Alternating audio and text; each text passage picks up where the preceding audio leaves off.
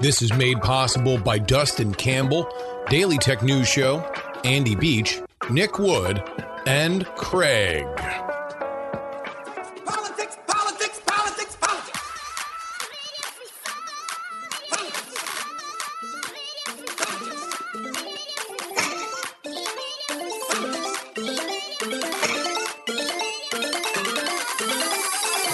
Yes. Come on, come on, come on. Hello and welcome everybody to the Politics program for Friday, September 23rd, 2022. Your old pal Justin Robert Young here. We've got a potpourri of issues for you. The Fed did the thing that we assumed was going to happen, and we're going to again mark the occasion. A jumbo rate hike, a hope that they can cool down the economy without plunging it into a recessionary stage, although that may or may not be necessary. We're then going to do a little medley for you. I found some really fun political ads. Some of them are attack ads. Some of them are just downright silly. Some of them you guys sent to me, but it is the time. The harvest is ripe. The political ads are airing. We will play the best for you from around the country on this program. And we're going to be joined by somebody for whom I'm very excited to have on the show. Michael Wear was somebody that I started following on Twitter because I was looking for just people who knew about voters of faith. In fact, if you remember, I believe it was on PX3. I did a God Week, and it was just all about faith-based voting stuff, and I was very, very excited to just try to broaden my horizon. So I've been following Michael Wear since then, and he's on the show here today talking about voters of faith. You know, 70% of the electorate. All that. But first,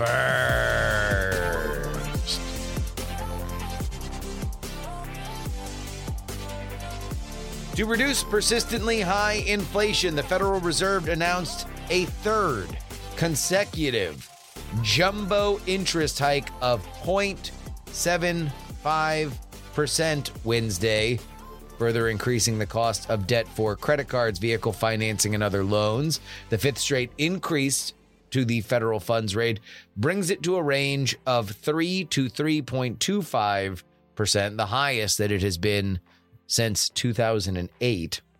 Interesting to think. So, highest it's been since the Bush administration. Typically, rate increases come in 0.25 or 0.25% increments, but the Fed has been using supersized hikes to curb the rate of inflation, which is currently at 8.3% year over year, well above where they want it, which is at 2%. Now, you want it at 2% because you do want the concept of a growing economy. And as I'm sure we are going to dissect a lot more, if indeed happens next, what we assume is going to happen next, which is that we are officially announced in a recession. The question will be, did the Fed keep the economy too hot for too long? Was the growth that was needed to power out of us turning the economy off and turning it back on again during the COVID lockdowns, was it too much of a good thing? Were we trying too hard to get everybody spending money again, that we might have put ourselves in an inflationary cycle that we are now having to take drastic steps to stop? These rate hikes are not universally popular. Indeed, Elizabeth Warren has already come out and said that this is going to unnecessarily put the country into a recession. And of course, since this is the politics program, she is not the only politician that has an opinion on this. Indeed, Republicans, specifically Republicans that are looking to run for president in 2022, would love to do it while the economy is not in a good position. They would love to point to Joe Biden's handling of the economic recovery after lockdown and say he, with his spending and his carelessness toward the market, is what has brought you economic hardship along with all of this inflation. You know, we always love the historical here. So let's go back to the last time, before these previous two times, that the Fed raised the interest rate 0.75%.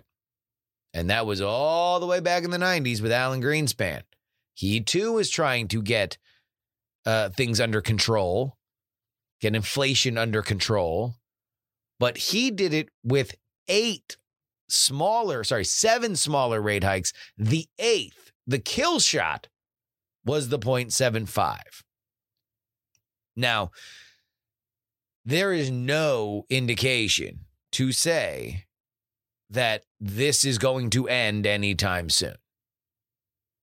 Indeed, Jerome Powell has come out and said that these rate hikes will continue until inflation is curbed. The question is exactly when that will be. Food prices continue to go up, even though gas prices have become a little bit more stable. But then again, gas prices and their stability is not anything that's guaranteed. We still do need to deal with the cartel out there called OPEC. And, you know, international instability tends to be a problem here. Remember Putin's price hike? That was the reason that gas was so expensive. Well, all the way out there in Moscow, doesn't look like the war is going as well as Putin would have liked. And he's mobilizing 300,000 soldiers to redouble his efforts in Ukraine. Tack onto that the fact that Europe is already very, very worried about gas because they're very tied to Russian production. This is all to say that we are entering into a period of economic uncertainty. And in general, economic uncertainty does not benefit the party in power. When it will get uncertain enough for people to be upset to vote the bums out, well, that will remain to be seen.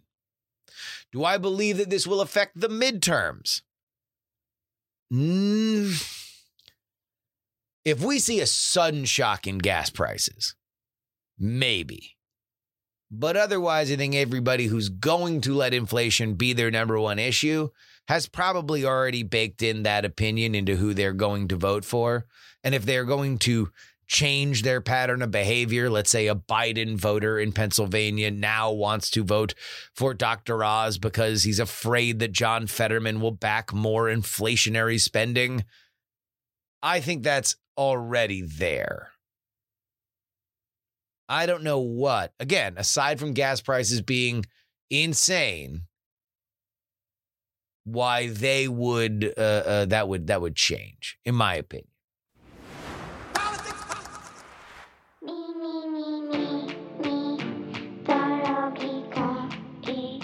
We are about to listen to a bunch of ads, and I'm trying to go. I'm trying to be there.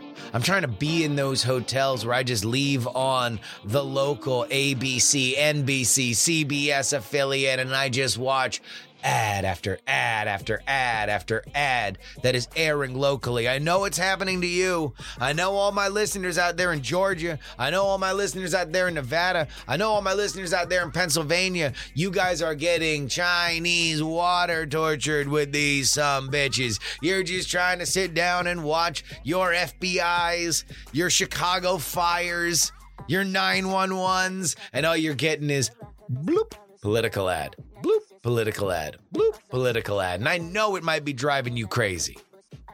But that is fuel to me. It is my entertainment. It is my sustenance. I need it. So that's why I'm heading out there. Because you guys are paying me to.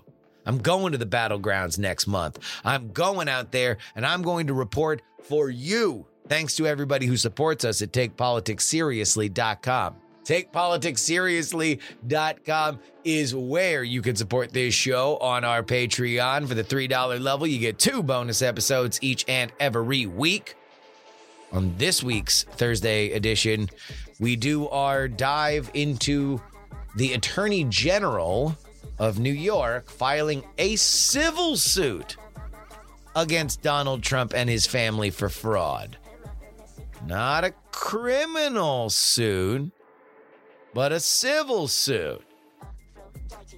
We break all that down. The $10 level, you get that plus your name right at the end of the show. Guys, this is supported by you. You are the reason that it happens. Thank you to everybody who already does. And if you're ready to get into this hot midterm cycle, now's the time to do it. We only got a few weeks. It's $3 per week. I mean, what? There's 6 weeks, so $3 per week. Yeah, I mean, you're looking at less than a dinner at Applebee's. For less than a dinner at Applebee's, you could be swimming in double the amount of episodes that you get each and every week of this show. Never miss a twist or turn. TakePoliticsSeriously.com.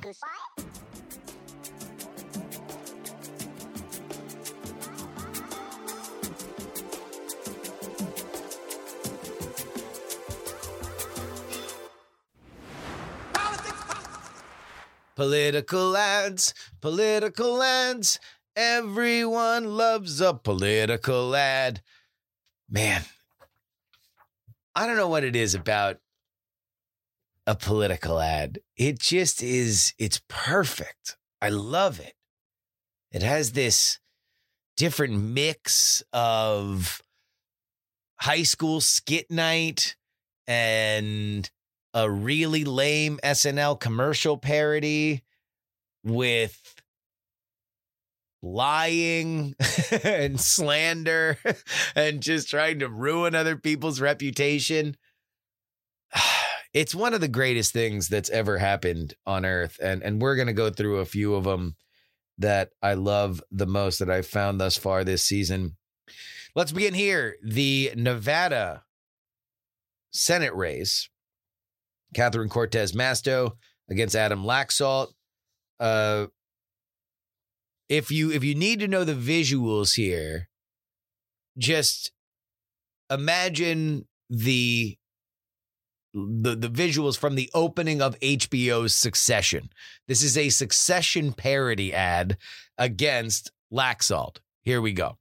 I'm Catherine Cortez Masto, and I approve this message. If ever there was a child of Washington, Adam Laxalt, the son of a lobbyist, the grandson of a senator, raised at one of D.C.'s most elite private schools, flunking out of college. But that's not a problem. Laxalt was immediately allowed into another elite university, arrested for assaulting a police officer, then lying about it when he filed to become a lawyer. Eventually, Adam Laxalt set his sights west, cashing in on his connections to become Nevada's Attorney General, where he used his power to shield his wealthy donors. And after failing in his run for governor, Laxalt returned to his roots, getting more than $2 million to work for a longtime D.C. lobbyist. The charmed life of Adam Laxalt, always looking out for himself.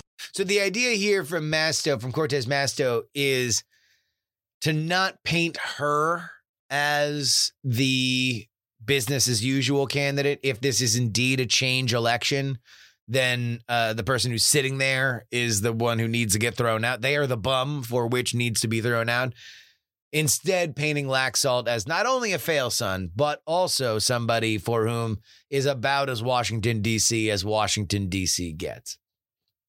And by the way, that is the book on establishment candidates. There's been a lot of ink spilled, a lot of words spoken about the idea of good and bad GOP candidates. Good guys and bad guys. Frankly, I find the whole notion passé.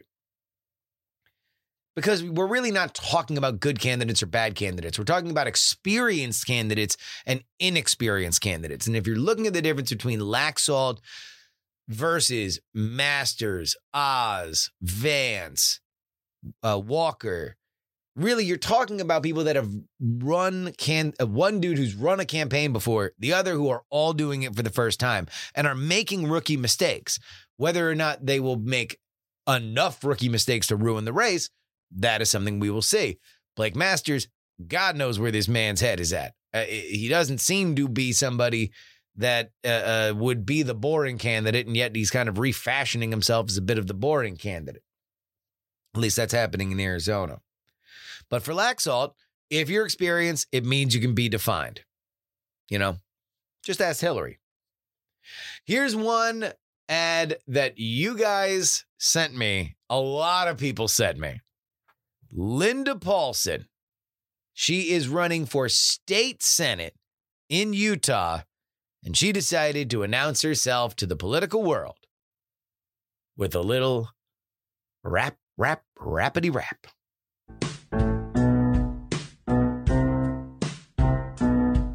Hey, Utah District 12, listen up right here. There's a new name on the ballot for the Senate this year.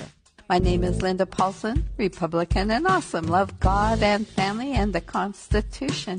I tried to get another conservative to run. Nobody could do it, so I'm getting it done. I'm pro-religious freedom, pro-life, pro-police, the right to bear arms and the right to free speech. I want less government control and regulation, want to stop and expose all political corruption, where's integrity, morality, accountability. Government programs should lead to self-sufficiency and support traditional family as the fundamental unit of society. But in schools, they're pushing for new beliefs. And just to clarify this, because there's some who can't define this, as a female adult, I know what a woman is.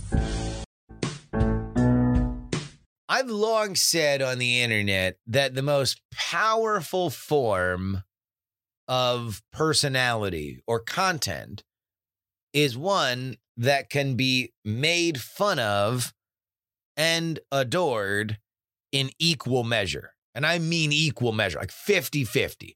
So it is just on the cusp of being a total laughingstock and just on the cusp of being earnestly popular.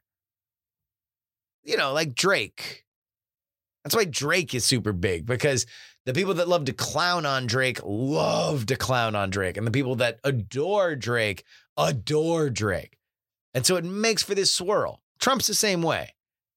This is an ad that explains that principle perfectly, because the people that want to laugh at a rapping Utah grandmother will laugh at a rapping Utah grandmother. And then there are some folks for whom believe she's based. She is she's saying the things they wish other politicians would say, up to and including the "can you define a woman" meme. So shout out to you, Linda. Keep dropping these bars. Here's another ad from a candidate that we have tracked on this program for a while. We have long said that Raphael Warnock is kind of in his own world, running for Senate as a Democrat in Georgia up against Herschel Walker. Tight race over there, at least according to the polls. But Raphael Warnock, every ad that I've seen him, they're sunny, they're playful, they highlight the charisma of Reverend Warnock, but they don't mention anything about his party, his president, his ballot mate for whom he would hope to ride her coattails, Stacey Abrams, who's running for governor in Georgia. And so now that he is trying to be defined by all those things by his opponent, Herschel Walker, he releases this ad All you need to know about the visuals here is that he's sitting in a living room, and half of it is him talking to the camera. The other half is him talking into a mirror that the camera is looking at. If I believed everything my opponent says about me in his TV ads, I'd expect to see someone else in the mirror. Because it seems they want to be running against anyone but me. The truth is, I've focused on doing whatever I can for Georgia, working with Republicans to promote American technology and to expand health care for Georgia veterans. And I'm proud to be ranked as one of the most bipartisan senators. Yup, I'm still Raphael Warnock, and I approve this message. I know we had Scrimshaw on here before, and I do believe that there will be a challenge for either of these two candidates to get over the runoff line, over 50%. But I don't know. I just kind of got a feeling that Warnock's running a bit of a front runner campaign. He's not really going after Walker all that much. They had the fight over the debate, but Warnock had to back down and take the debate that Walker wanted. I just got vibes. I got vibes about this race, and they are not great for Warnock. He is a charming man, though. He's a charismatic man, and he's good in this ad. I don't think he's a bad candidate. I just think that they're having a hard time figuring out exactly how to destroy Walker and hoping that he's going to self-destruct. And so far, he has not. All right. Last ad here. It's a doozy. I'm just going to let you know. Here's what you got to know going into it. Number one, the governor up for re-election in Colorado is a man by the name of Jared Polis. Jared Polis has raised his profile over the last few months. Despite the fact that Joe Biden is saying that the pandemic is over now, it was Jared Polis that was saying, hey, maybe we don't need to push the vaccine mandates. There's Jared Polis that was taking some very purple positions while there was a fairly lockstep blue orthodoxy, at least within the Democratic Party, at least on television. But of course, you always got to run. And when you are sitting in power, everyone can attack your record.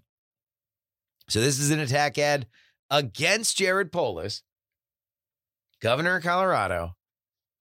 The other thing you have to know is that back in the late 90s, early 2000s, there was a beer ad campaign called Real American Heroes.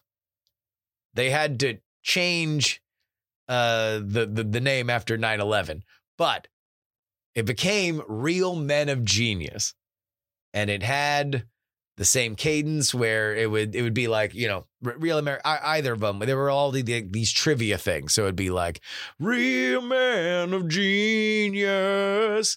And then it'd be like, here's to you, guy who invented the pizza slicer, slicing up the pie. You thought of a circular blade with a thing in the middle, and now we all get to enjoy cheesy goodness. Oh, it's so sticky. So it'd be like that. I don't really need to go over the format because this ad is a very faithful recreation to that parody. Here we go. Here's to you, Jared Polis.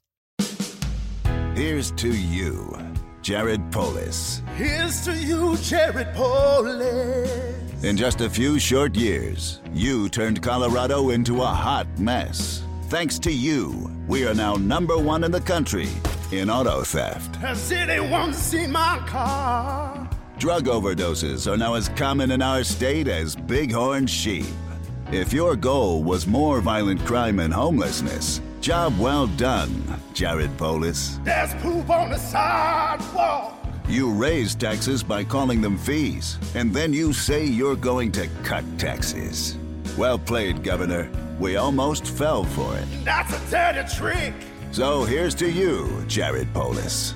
No one is better at creating problems and then saying, I'm just the person to fix them. Here's to you, Jared Polis. I got to say, I laughed out loud with, has anyone seen my car? When he's talking about auto break-ins. Has anyone seen my car? It's just great. It was just really funny. Send any ads. I know you guys are seeing them at home. We will do as many of these segments as I can. If we get enough, I will do it weekly. But I'm always keeping an eye out for them. If you see them, send them. TheYoungAmerican@gmail.com.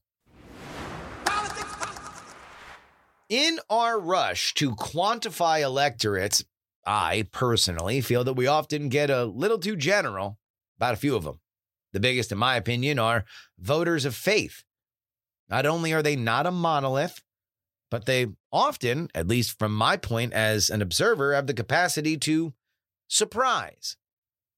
For example, choosing Donald Trump over evangelical Ted Cruz in the 2016 primaries. Beyond that, the fact that we are looking at the bluing of the suburbs, for which many of these families live, continues to blur the lines of which party owns a majority of these voters. Here to discuss voters of faith in the upcoming midterm elections is a man who advised President Obama during his re-election in 2012 and previously served as a staffer in Obama's first term. Currently, he's the founder of Public Square Strategies, LLC, a firm that helps religious organizations, political organizations, and businesses. This is Michael Wear. Welcome to the show, Michael. Hey, great to be on. Glad to be with you. I think I found your Twitter because, and I forget what the particular issue was, but it was several years ago, and I was just looking to diversify my bubble a little bit. And I figured I just needed some kind of people that were known in the past for understanding and analyzing, if not being involved with, faith-based voters, and you were there. I've been an admirer of your Twitter account ever since. So it is a joy for you to be on the show.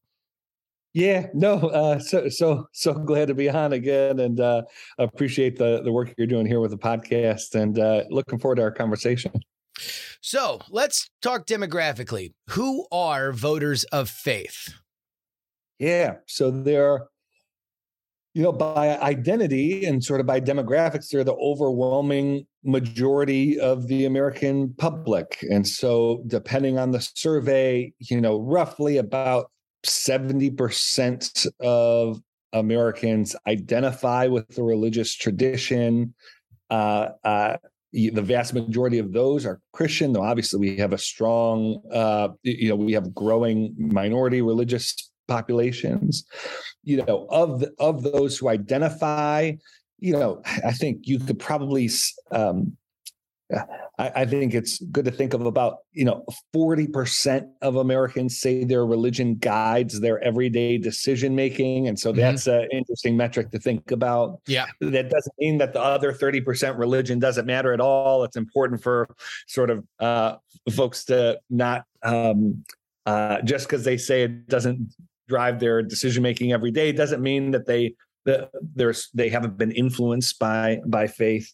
About 20%, and these are very rough numbers, but just to give your listeners a sense, about 20%, 16 to 20% of Americans are white evangelicals. You'll see that sort of national. Now, as part of the electorate, usually they can bump up to about 23%, depending on the election. Roughly about 15, 16% are Catholic, 12% mainline Protestant. Obviously, we have most African American voters are Black Protestants. Hispanic voters, which we'll talk about, I think, in our conversation, we will. are more religious than sort of the average American, less religious than Black Protestants. And what's interesting about sort of the Hispanic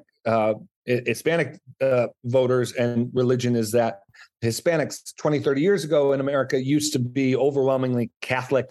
We've seen a Protestant surge among Hispanics, particularly sort of evangelical. And so that, about 2% of voters nationally are Jewish. a little bit less than that are Muslim. The other big religious trend is that basically since the start of the century, but definitely as we got into the second decade, we saw a stark rise in the number of Americans who are we call them nuns, N-O-N-E-S. They're religiously disaffiliated. So they don't belong to or ascribe to a particular religious tradition, even though they may have various spiritual beliefs, like a belief in a divine being or something like that. But now that's at well over 20% of Americans are religiously disaffiliated. One of the reasons why I really wanted to have you on, and I'm really glad that you broke all that down, is because I think that we become myopic when we talk about voters of faith, at least demographically. From your perspective, as somebody who I'm sure not only spends a lot of time thinking about it, but consuming other people's content about this stuff, do you think that there is an over focusing on that evangelical quotient? It's a difficult question. I think from evangelical political infrastructure and sort of explicit tying of their faith to their vote is exceptional, not unrivaled. So kind of when you think about the place that white evangelicals have in the Republican Party, the closest sort of the corollary on the other side is the role that Black Protestants have in the Democratic Party, which is to say that these are highly religious constituencies in terms of church attendance, in terms of how often they say they read scripture, how important they say their view of religion is to their view of politics.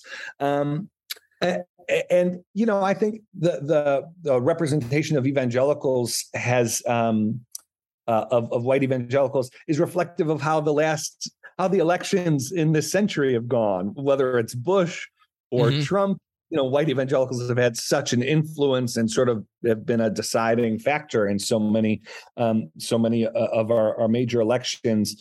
On the other hand, yes, other religious communities, other Christian communities aren't discussed enough. I think it happens on both sort of among progressive commentators and conservative commentators that sort of the faith vote is used as a euphemism for evangelicals. Yes. But that's not how it works out in real life. It's not how it'll work out in November. And correct me if I'm off base here, but it seems like, especially from the Democratic side, the argument for understanding the complexities of voters of faith is more in a understanding that there are some minefields here that you can very easily avoid if you just simply understand that a lot of your voters believe in God. Yes, 100%, and it's incredible. It has been it's stunning to me how many who would say that they're in Democratic politics don't understand their own voters in this way. So I've talked to enough Democratic strategists and even candidates in my time who, would say something like, well, why would I do faith outreach? That's a Republican thing. And then you literally have to show them the fact that, hey, if faith voters are a Republican thing in a country that's overwhelmingly religious, you might as well pack your bags. Now, thankfully for you, you have more religious voters voting for you than you care, than you acknowledge. But no, it can be a big disconnect. Yeah. Is there any baseline trends for just adoption of religious belief over the last 30 years? Just in general, my anecdotal thoughts on it are that I remember seeing it trailing down. But if I'm only going to base my worldview on the trend pieces that are shared on journalist Twitter, it seems like there is a bit of a resurgence in adoption of a formal faith, or saying that you believe in God. Yeah. So this is an interesting question. So as I mentioned before, sort of the most significant trend is this trend of religious disaffiliation. I think sometimes people hear that and say, oh, okay, like, so religion is fading out from American life, like we don't have to worry about it anymore. And it's like, no, we've seen a decline of those who would affiliate with religion from 90% just 30, 40 years ago to 70%. Like there are a few things that American people agree on more than some sort of religious affiliation. So that's significant. I will say an interesting trend that, because it's newer, I think people are looking at it and studying it, and our sort of view of it will get more and more defined. But there does seem to be an increase of people affiliating with religion, motivated not by theological or belief reasons or religious belief reasons, but because of political affiliation. So, there were and are concerns that, for instance, people were leaving evangelicalism because it was too closely associated with a conservative brand of politics. That concern remains. But what we think we're seeing is folks affiliating with evangelicalism because they're conservatives.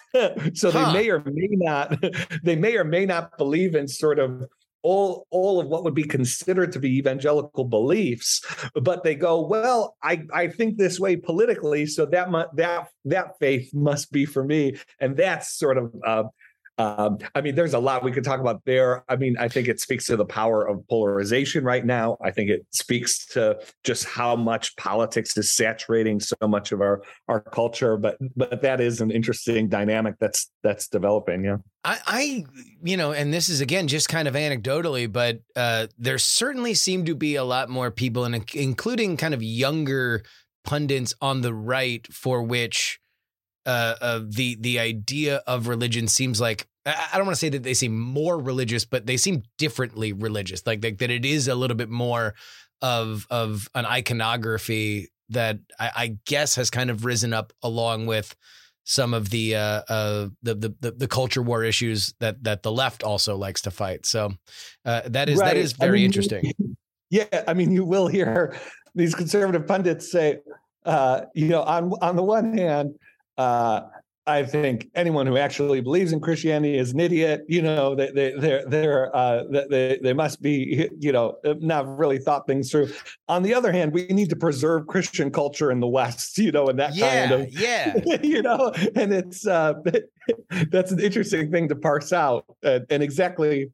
There's a lot to parse out there, so I'll leave it at that. But there's definitely a dynamic we're seeing. So, considering that we are still at a position where 70% of American voters would say that they have some relationship with faith, I think this a question that I have here that says, what voting patterns have changed over the last 20 years might be better phrased as, is there anything that 70% can agree on disliking? Well, look, I think one of the things that has emerged is this the power of party identity and an oppositional politics, and so one of the things we're seeing is I think even Democrats who affiliate with faith, reacting quite a bit to sort of Republicans and sort of rejecting Republicans' approach to religious issues because they're Republican, not necessarily because if they were sort of detached and not sort of part of the political scrum, that they'd necessarily arrive at that position. So for instance, I think you're seeing a lot of conversation right now about, think about Pete Buttigieg's campaign in 2020 and how Pete's sort of willingness to talk about faith, and particularly to sort of not just claim that he deserved a seat at the table when it came to faith, but to sort of talk about the immorality of Republicans on the basis of faith. That it was that is galvanizing, not just as a religious claim, but the partisan power of that is, I think, something that more and more Democrats are picking up on. I don't think it's necessarily a positive development. I think you see a number of Democrats now who are making allusions to scripture that they're scripture that they didn't know existed, 10 minutes before they. That's they a fascinating one. Because I would not consider myself a particularly religious person myself, but knowing several religious people, boy, can you spot the one who didn't show up to church until 5 minutes ago. That is. I mean, if you can tell that somebody didn't watch football last week based on their hot take on television, then you can probably tell whether or not they read the Bible based on how they're talking about things. And like I was referring to the Democratic side, and I do think it's something that's emerging. I think as Pete Buttigieg in particular, people saw how much it got under Republican skin when he would talk about faith. And so it's getting picked up as a tactic. But of course, like the pinnacle of this is Donald Trump, which is, Donald Trump would get handed, here's a scripture you could say. And of course, he'd say it explicitly. He'd be like, these evangelical gatherings, he'd say, hey, my staff just handed me the scripture. This sounds like something you'd like. I mean, that's almost a direct quote from one of these rallies. Well, and that's in a weird way, I feel like it was endearing to that audience because at least he didn't try to lie like that. Right. It's like, all right, it's fairly clear that you probably haven't been to church since communion, and you are or sorry, your confirmation rather, and you are literally live the life of an actual Bible villain, but you're fighting for the causes for which we find to be righteous. And sure, read us some scripture at the end, as long as you're not pretending that you're a faith leader.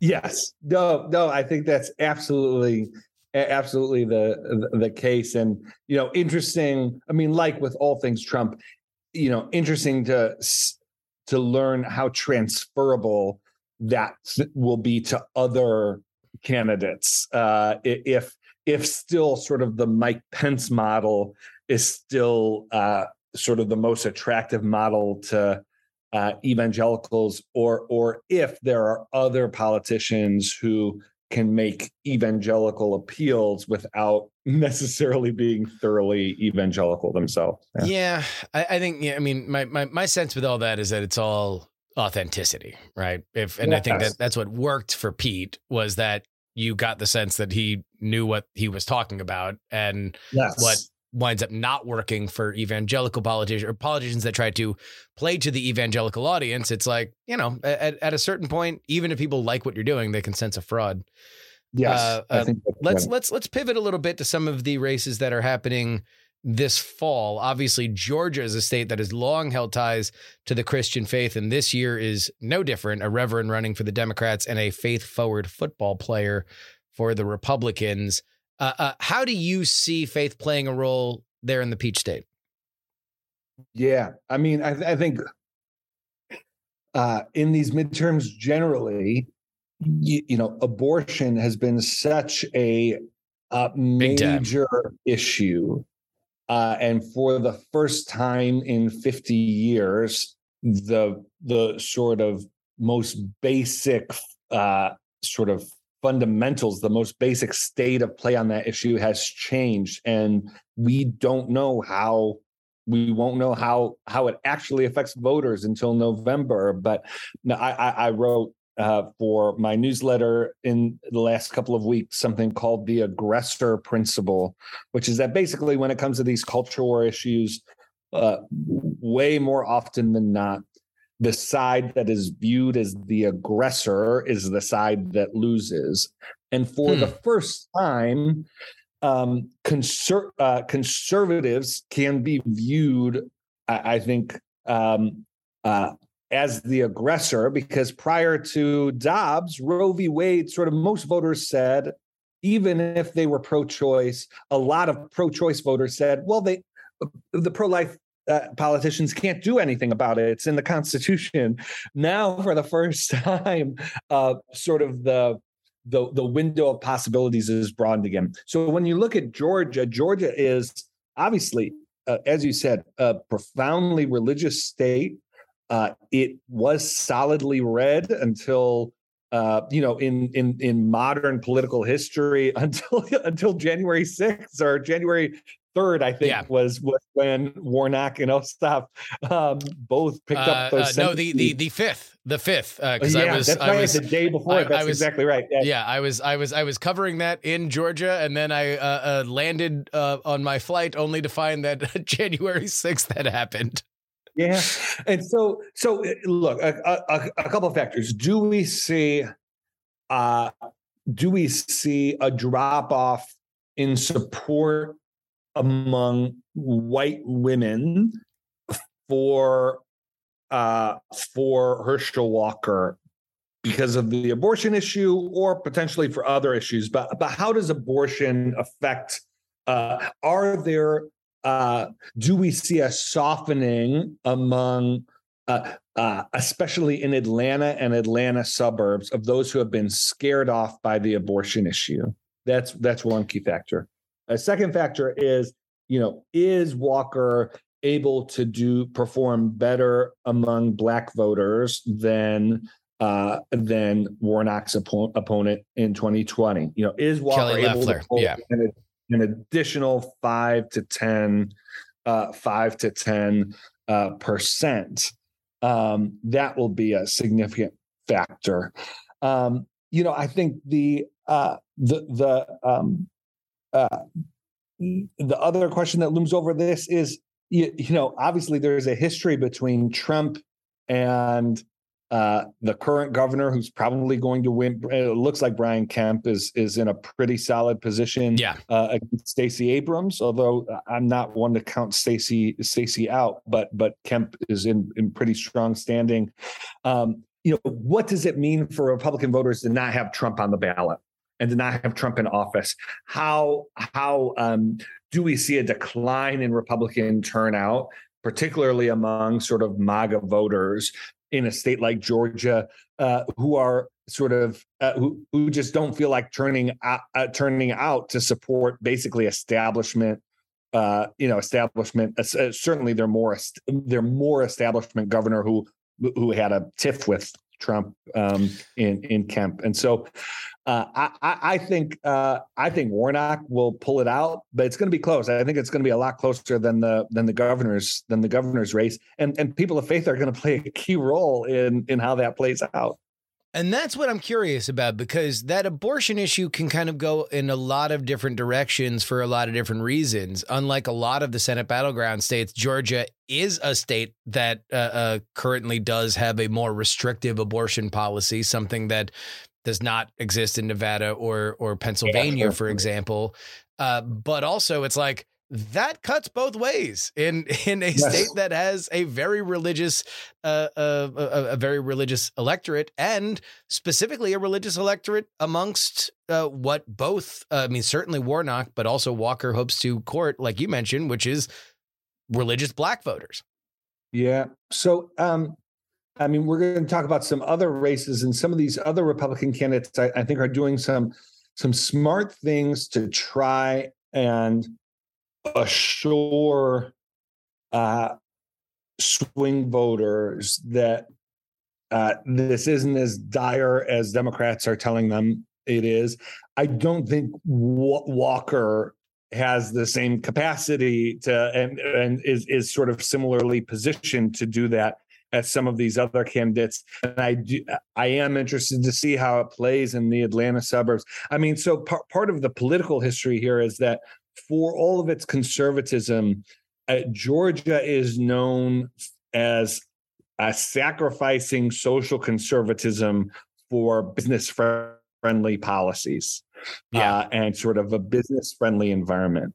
And so there's a long history there. You could look at the vetoing by a Republican governor of a religious freedom law because Delta and some of the big businesses in Georgia said they didn't want it. And so is abortion going to play out sort of the same way? Are you going to get sort of economically minded conservatives in Atlanta and the surrounding suburbs saying, we just need a more stable environment than what Herschel Walker is gonna give us?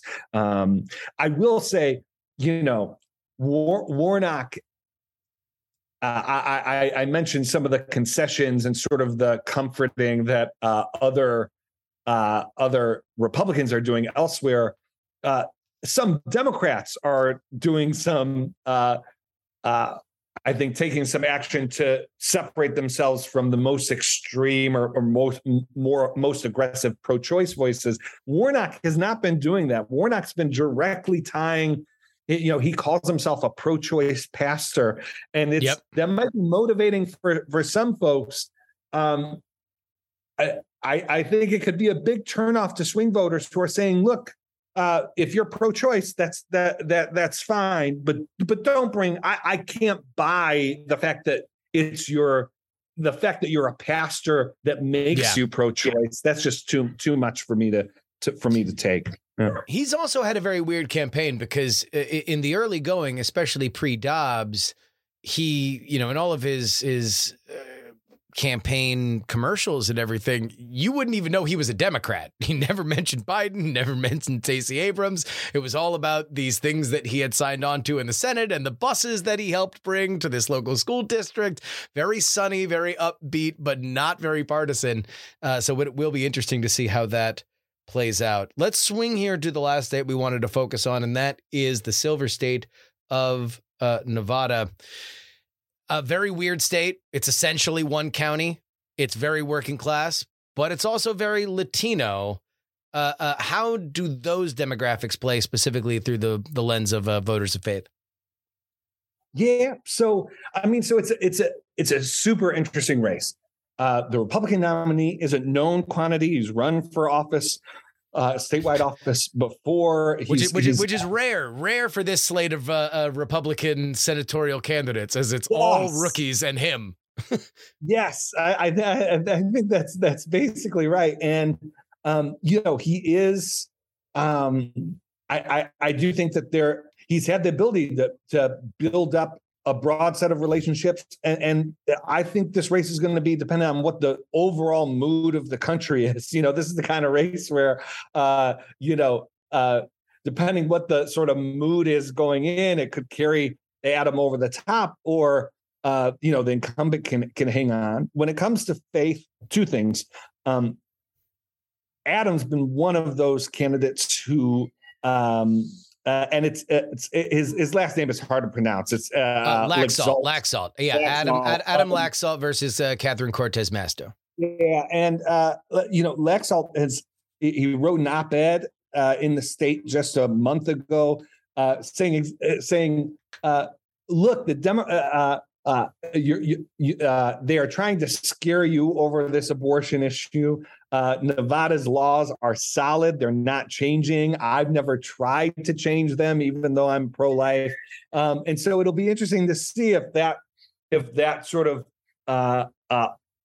gives swing voters the confidence they need to support him. The other key factor in Nevada, you mentioned Hispanic voters. Trump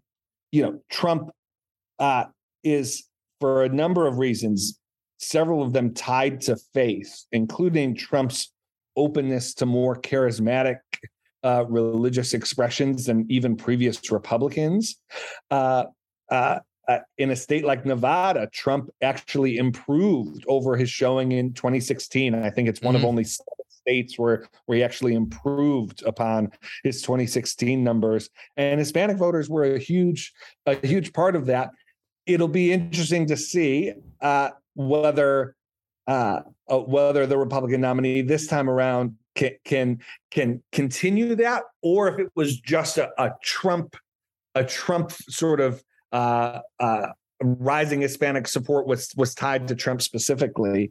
I actually think Laxalt, because of his long time sort of standing in the state, it'll be interesting to see what kind of goodwill he's able to draw on. But it's one of the more interesting races in the country for sure. I very much agree with you, and we will be heading out there to cover it in a few weeks because of exactly that. And when you look at how Masto has attacked Laxalt, there was one ad that sticks out to me only because I can only imagine the ad firm that put it together just found every clip that you can find on the stock footage website for disappointed mom. It was just all women in 40 and up, slowly shaking their head at the television as they superimpose Laxalt's face on it, revolving entirely around Dobbs. So that campaign obviously thinks that that's a winner for them. In again, it's a strange race because it's one county. It's Clark County. It's Las Vegas. That's pretty much it. Like maybe if you want to really be a tryhard, you can take a weekend trip to Reno, but otherwise, all your voters are in one place and the rest of it's desert. Right. But by the way, this race is like a perfect example of the sort of aggressor principle playing out, which is that Laxalt said, not only don't you don't have to worry about me. State laws are clear on this. It's not going to change. But he then pivoted to say, but you want to know who is trying to change the state laws. And it's your current senator who not only wants to codify Roe, but actually put in place abortion laws that would go far beyond what Roe allowed for. In other words, sort of, he was trying to, and I think it's a more difficult environment for this, but he's trying to sort of lock in place that it's Democrats who are obsessed with this issue. It's Democrats who are trying to move beyond where voters are comfortable. Nevada has been less socially conservative than a lot of other sort of Republican states. So I'm not sure. It's more of a defensive tactic on his part than an offensive one. I don't think he's going to win the race because he convinces Nevadans that the Democrat is too progressive on abortion. But it is a way for him to hold on to some of the independent and swing voters that may be considering voting for the Democrat over that issue. Last question here, Michael. As if we're going to assume that post Dobbs, at the very least, the abortion issue in America is something that splinters, that has conversations in state houses every once in a while in Congress, but it's not the one all-encompassing either Roe stands or Roe falls. In every election, we're going to talk about Supreme Court justices as a proxy battle for that. Yes. Are you happy, as somebody who talks about this for a living, both professionally and in the public, that this will not be the only issue that anybody ever assumes with voters of faith? Yes. I mean, I've spent my entire career talking about and working to sort of raise visibility for and awareness of the fact that religious people care about so much more.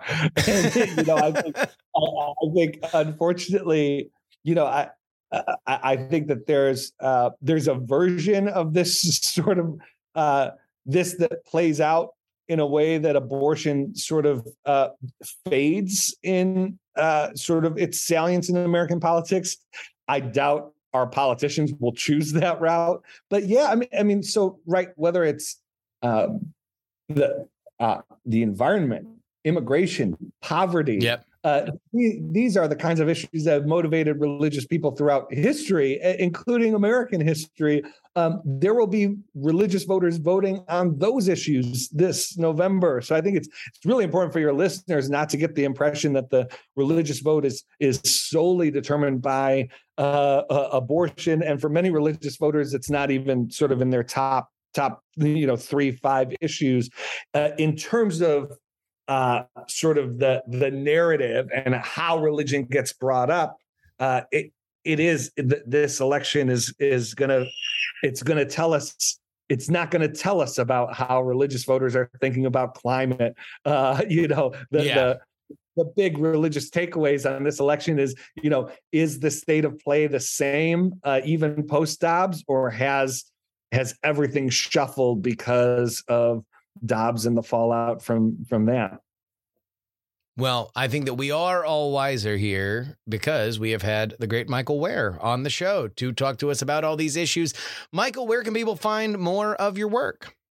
Yeah, sure. I run a newsletter at reclaiminghope.substack.com, and folks can check that out. Also have a podcast with my wife called Where We Are. That's WEAR, like my last name, Where We Are. And we just launched that in the last month or so and have been having great fun doing that. And so those are a couple places. And then on Twitter, you can follow me at Michael R. Ware.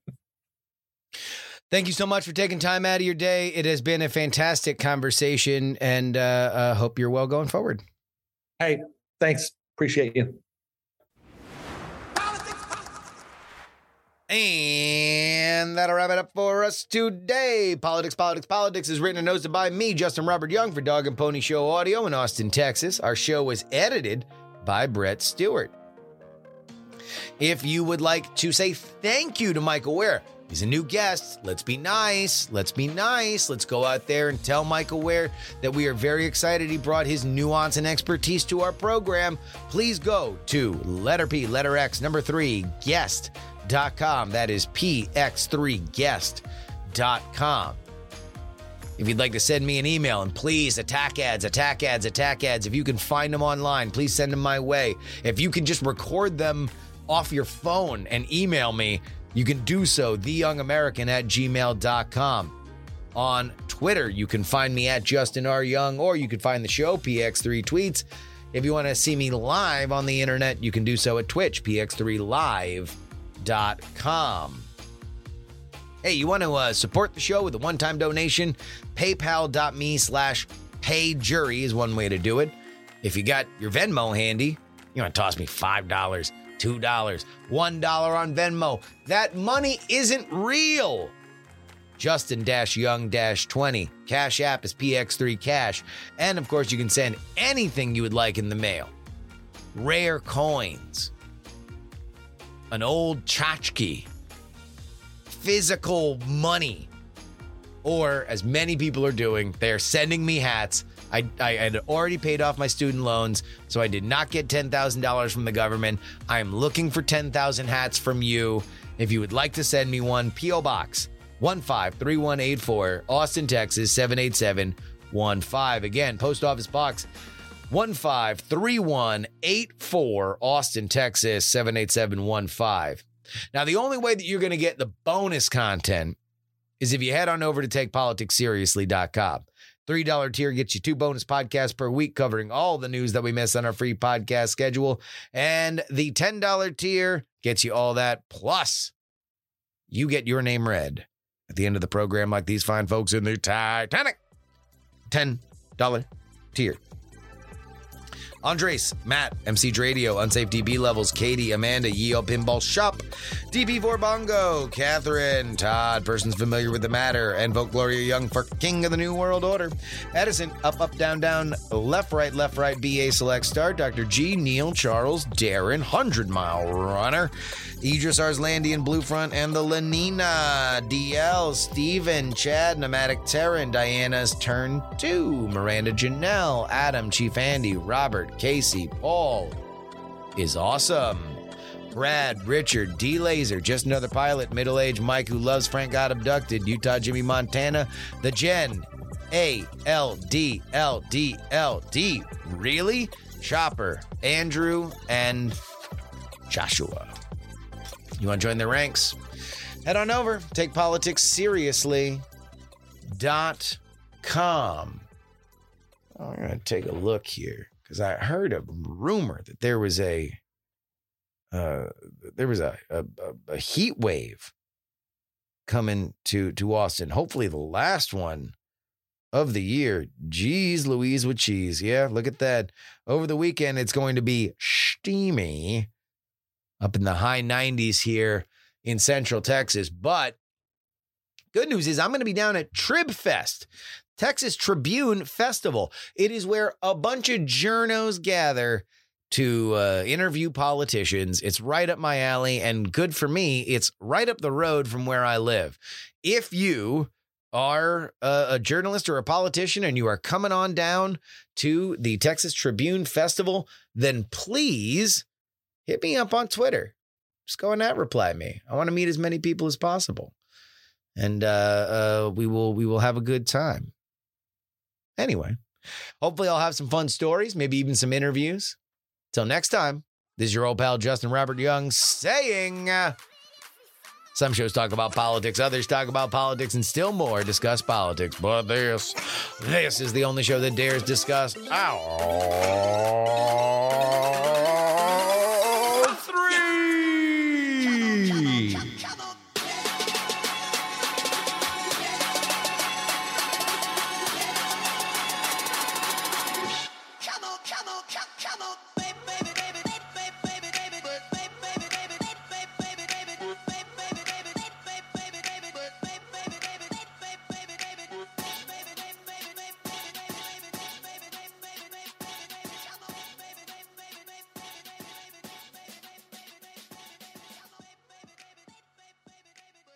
Diamond Club hopes you have enjoyed this program. Dog and Pony Show audio.